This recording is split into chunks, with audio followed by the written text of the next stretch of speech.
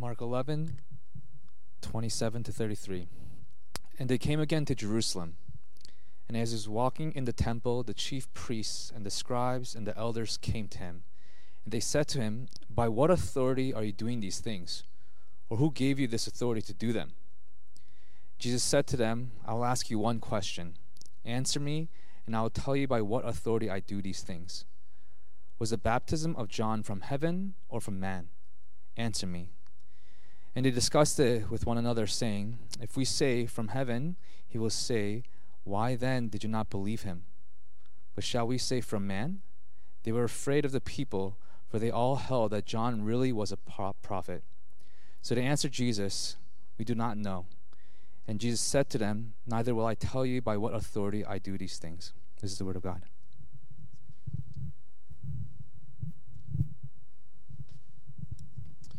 I'm calling this sermon "The Voice of God." On January 21st, in the year 1327, King Edward II abdicated or stepped down from the throne of the Kingdom of England. A bishop named Adam Orleton had been making a series of public allegations against King Edward II for outrageous, controversial behavior, including starting an unnecessary war, meddling in Parliament, and other scandalous personal conduct. Totally not something that would happen today. The crowds in London rose up and demanded Edward's removal, and when the Parliament convened in early January of 1327, they determined that he needed to be removed. They gave him the option to step down, to abdicate, upon the promise that his son would succeed him. And so on February 1st, 1327, Prince Edward became Edward III, King of England. This was the first time in history that England had a king that abdicated. That day, as Edward III ascended the throne, the Archbishop of Canterbury, which for those of you who aren't familiar with Anglican polity, that's like the main leader of the denomination through influence and authority, sort of like Mark Dever for 9 marks. The Archbishop of Canterbury, Walter Reynolds, gave a sermon titled Vox Populi Vox Dei, which is a Latin phrase that means the voice of the people, the voice of God. In other words, the collective will of the people should be seen as the highest authority, even higher than that of the King of England. This idea that the voice of the people is the highest authority is worth considering, and not just because of its political implications, but because of what it says about how we understand authority. The voice of the people is the voice of God. And I didn't choose this text just because I'm amongst Congregationalists. I actually think this is important to consider. Mark 11:27-33 focuses in on a question about the authority of Jesus. It's front and center. And Mark, through this story, teaches us something about that authority. We must surrender ourselves, firstly, to the one whose authority comes from God. Let me say that again. We must surrender ourselves, firstly, to the one whose authority comes from God. I think this passage then unfolds according to 3 questions. What is the origin of Jesus' authority? The question that they ask. What is the purpose of Jesus' authority? And so how are we to respond to Jesus' authority? Firstly, what is the origin of Jesus' authority? This is the question driving the chief priests and the scribes and the elders. They've been watching for a few days, wondering how it is that Jesus feels empowered to do the things that he's doing. The reader has some context, so let's consider it. If we read the part of chapter 11 just before our passage, we see that Jesus has done a few, let's call them provocative things, even outrageous things. In verses 1-11, he triumphantly enters Jerusalem. The crowds gather and shout, "Hosanna, blessed is the one who comes in the name of the Lord. Blessed is the coming kingdom of our father David. Hosanna in the highest. It was a grand spectacle. And the implication is that Jesus was entering as a king. The crowds are rising in support of him. It's a very troubling picture if you are someone invested in the status quo. Then Mark tells us he curses a fig tree, only to tell us a few verses later that it withered and died. Jesus apparently isn't just perceived of as a king, he has actual power. And in between, in verses 15 to 19, Jesus cleanses the temple. You might remember the story. Jesus wanders into the temple grounds in a fit of rage, driving out the salesmen, overturning the tables of the money changers, causing worry among the temple leaders. And so it makes sense then, when we get to our passage, the fundamental question of the chief priests, scribes, and elders is about Jesus' authority to do these things. It's right there in verse 28. The religious leaders ask him, "By what authority are you doing these things? Or who gave you this authority to do them?" They confront him. And of course, they wanted to confront him. He's just challenged the domain of their authority. Interestingly, Jesus doesn't really answer, at least not directly. Instead, he confounds them by asking a question. Let me ask you a question. Answer me, and I will tell you by what authority I do these things. Here's the question. Was the baptism of John from heaven or from man? It's actually a rather clever response. He forces them into a corner by asking a seemingly off-topic question. And yet, ironically, he answers their question. The answer to their question is the answer to his question. That is, John's baptism is either from heaven or from man, and so Jesus' authority is either from heaven or from man. Now, of course, the answer is clear to us. Mark, in his genius as a writer, gave us the answer all the way back in chapter 1. Mark introduced John the Baptist as the emissary of God, the one who prepared the way for God to return to his people. So remember back to Mark 1 verse 2. John is the messenger of God, and his authority is tied to the one for whom he prepared the way. But it's even clearer just a few verses later in chapter 1. He notes, "After me is one who comes that is mightier than I." And Mark fills out that statement even more, noting where the mightier one draws his authority. Remember Mark 1, 9 to 11. God tears open heaven in order to reveal himself, speaking in his own voice. And what does he say? He identifies Jesus as his son. "You are my beloved son." It's not just John's authority, but as we can see, Jesus' authority that quite literally comes from heaven. So for the reader of Mark, there's no question as to where Jesus' authority comes from. And just in case it's not that clear, the narrator notes late in chapter 1 that Jesus teaches with authority, like no other. In chapters 3 and 5, he exercises authority over unclean spirits. Chapter 4, as we saw, he demonstrates authority over the winds and the seas. The theme of authority culminates here in our passage with the final 4 references to the word in Mark's gospel. These religious leaders wonder, but the reader doesn't. They ask the question, "By whose authority do you do these things?" But the reader knows the answer. The reader understands. Jesus has authority from God because he is God's son. Indeed, he is God. His authority is divine. But why? Why does it matter? If Jesus has divine authority, so what? It matters because his authority is directed to a purpose. You see, Jesus' authority is about more than just overturning temple tables and triumphal entries and miraculous healings and dramatic demon dismissal. It is more than these things, but it is not less. The question of the Jewish leadership is asking, their question is about his authority in that temple scene. But because Jesus is divine, he has authority far beyond that to judge. His authority is not just to execute judgment, though. It's to effect salvation. Mark has been careful to answer the question of the purpose of Jesus' authority, again, also from the beginning of this book. This is important. We learned back in chapter 2 that Jesus' authority is tied to his priority, and his priority is to forgive sins.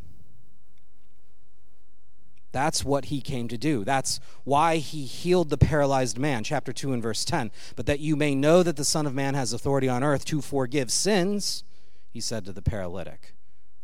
Indeed, I would suggest all of Jesus' miracles in this gospel are about confirming this most foundational truth. Jesus' authority is to judge, yes, even the temple people. But it's also for the purpose of healing, not of infirmities and illnesses, but of the greatest problem that plagues all of humankind. His purpose is to heal sin. This is the gospel. This is the gospel, brothers. The greatest miracle Jesus performed was in rising from the dead, in which he won the forgiveness of sins. And so he claims the authority to forgive sins on that basis. You may all be pastors, you may all be church leaders, you may all be men of God. But on the chance that you don't actually believe this, you must know he rose from the dead. And it is on that basis that he has the authority to forgive sins. In the chapter just before our passage, Mark puts it like this: "For the Son of Man came not to be served, but to serve, and to give his life as a ransom for many." Jesus put his authority to work. Not for him, but for his people, giving his life that they and we might be forgiven. Now, knowing what the origin of Jesus' authority is, his identity as God, and its purpose to forgive sins, the third and final question becomes this: how then should we respond to his authority? Look back in the text. How did the religious leaders respond? They weighed their options. They did the most Anglican of things. They had a committee meeting. And in this crucial moment, faced with the Son of God who bears authority of God, they chose to say nothing. Very Anglican. Nothing. "We don't know," they lamented. But let's be honest, they knew. They could have finally come to terms with believing in the ministry of John the Baptist, and in doing so believed in the good news, the gospel of the very Jesus who stood before them. They could have made a decision to believe. They could have followed through with what they knew. But here's the thing: to do so would be giving up their authority as the religious leaders. They loved their power. And Jesus was a threat to it. He was, in fact, exercising his authority to sit in judgment on it.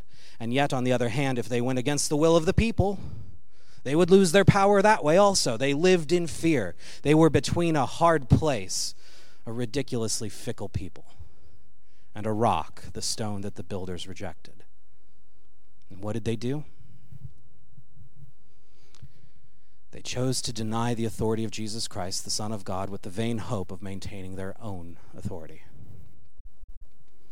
In a tragic twist of irony, they chose the authority of man over the authority of heaven. They chose their own sinful voices over the voice of a holy God. And in so doing, they proved that the voice of the people is not actually the voice of God. The voice of the people is fallible. Just ask a group of Austinites to agree on the best barbecue in town. The voice of the people is fallible. But more importantly, vox populi, vox Dei may be the basis of democracy, but it is folly when it comes to salvation. The religious leaders proved that man has no authority apart from God. No ability apart from God, no power apart from God. Mankind is helpless, and our only hope is in submission to the very voice of God. God made man, our Savior, Jesus Christ. And so it begs the question, how are we then going to respond to the authority of Christ Jesus? Well, let us first consider, as the leaders of God's people, as pastors and preachers and church leaders, let us first consider this. Remember, the opponents in this story are the religious leaders. They're the temple leaders. They are the religious establishment. And so we do well to think in these terms. Do we as church leaders submit to the authority of Jesus Christ? Do we listen to and obey his voice, vox Dei? I don't know about you, but I'm kind of tired of hearing about churches that set aside the scriptures, that wander away from the word, the very voice of God revealed. It's too easy to compromise the gospel these days because we care too much about what people think. It's too easy to give up our orthodoxy for popularity. Just ask the prosperity preachers. Fame and fortune are the folly of those who follow the voice of a fickle people, vox populi. Now let me be very clear here, because I like to make jokes. As much as you might expect me to and as much as I may want to, I'm not taking a shot at congregationalism here. The way you practice it does not separate the voice of God from God's people. That is, God does choose to exercise his authority through the church, but you know the church has no authority apart from God. And so you must, let me be very clear here, you absolutely must demand that your church submits to the voice of God, to the authority of Jesus Christ, vox Dei. You must demand it, for without it, we not only miss out on his lordship, his authority, but what his authority is for, the forgiveness of our sins. So don't be like these religious leaders. Don't be the fickle people. Don't overthrow the authority of the king. Not the king of England, but the actual king. Secondly, friends, we must also consider the authority of Christ Jesus as individuals. Where am I looking to for authority? To heaven? Vox Dei? Heaven's testimony is clear. Jesus is God and has all authority in heaven and on earth. Or am I looking to man? Vox populi. And let's be honest. By that we really mean ourselves. Am I the chief authority in my life? Too often I'm like one of those religious leaders. I know the right answer. I might even say the right answer. I may even sing the words, all to Jesus I surrender, all to him I freely give. But do I? Really? Do I? Do I really mean that? Now, I know that Jesus is Lord. I know that he has the authority, but I am also prone to wander and to equivocate and to dissemble. I may think of myself as one under authority, but too often I follow the authority of my own wicked heart. It's amazing. It's really amazing how fast I can become one of these religious leaders. How often am I asked what I do for a living, and I fail to answer that I am a minister of the gospel. I say nothing, or I say it so vaguely that I might as well have said nothing. Or when I'm asked about the issues of the day, I say nothing. When the topic turns to politics or to marriage or to sexuality or to any other subject of moral consequence, I say nothing. How often do we fail to say the right thing or do the right thing because we're more concerned for what people think than what God has said? And again, even beyond capitulating to others, how often do I fail to do what is right and do what is evil out of my own selfish desire? Is Christ Jesus our authority just when we're in church on Sundays, or do we choose to live like he has authority all of the other days? Because, brothers, we don't want to miss out on the blessing of being his people. Because, my dear brothers, it comes back to this. In our failures, thanks be to God that Jesus Christ has the authority to forgive sins. And so we must surrender ourselves to the one whose authority comes from God. We must. Because Jesus has divine authority, his purpose should have priority over our passions. Because Jesus has divine authority, his intention should have priority over our interests. Because Jesus has divine authority, his salvation already has priority over our sin. And because he has divine authority, his authority cannot be destroyed. It cannot be overturned. It cannot be undermined. It cannot be weakened. Even by the people, it cannot be destabilized. It cannot be challenged. And brothers, it cannot be ignored. May we, O Lord, come before you, embracing your Son, surrendering our wills because you have invested him with your authority. May we fall at his feet with these words in our hearts, words that we will actually live. I surrender all. I surrender all. All to thee, my blessed Savior. I surrender all. Let me pray. Heavenly Father, you have given your Son all authority in heaven and on earth. You have given him the task of using that authority to become a servant of all, a servant of your people, to give his life so that we may have forgiveness of sins. May we listen to his voice. May we be those who surrender to his voice. In the name of your Son, our Savior, Jesus Christ. Amen.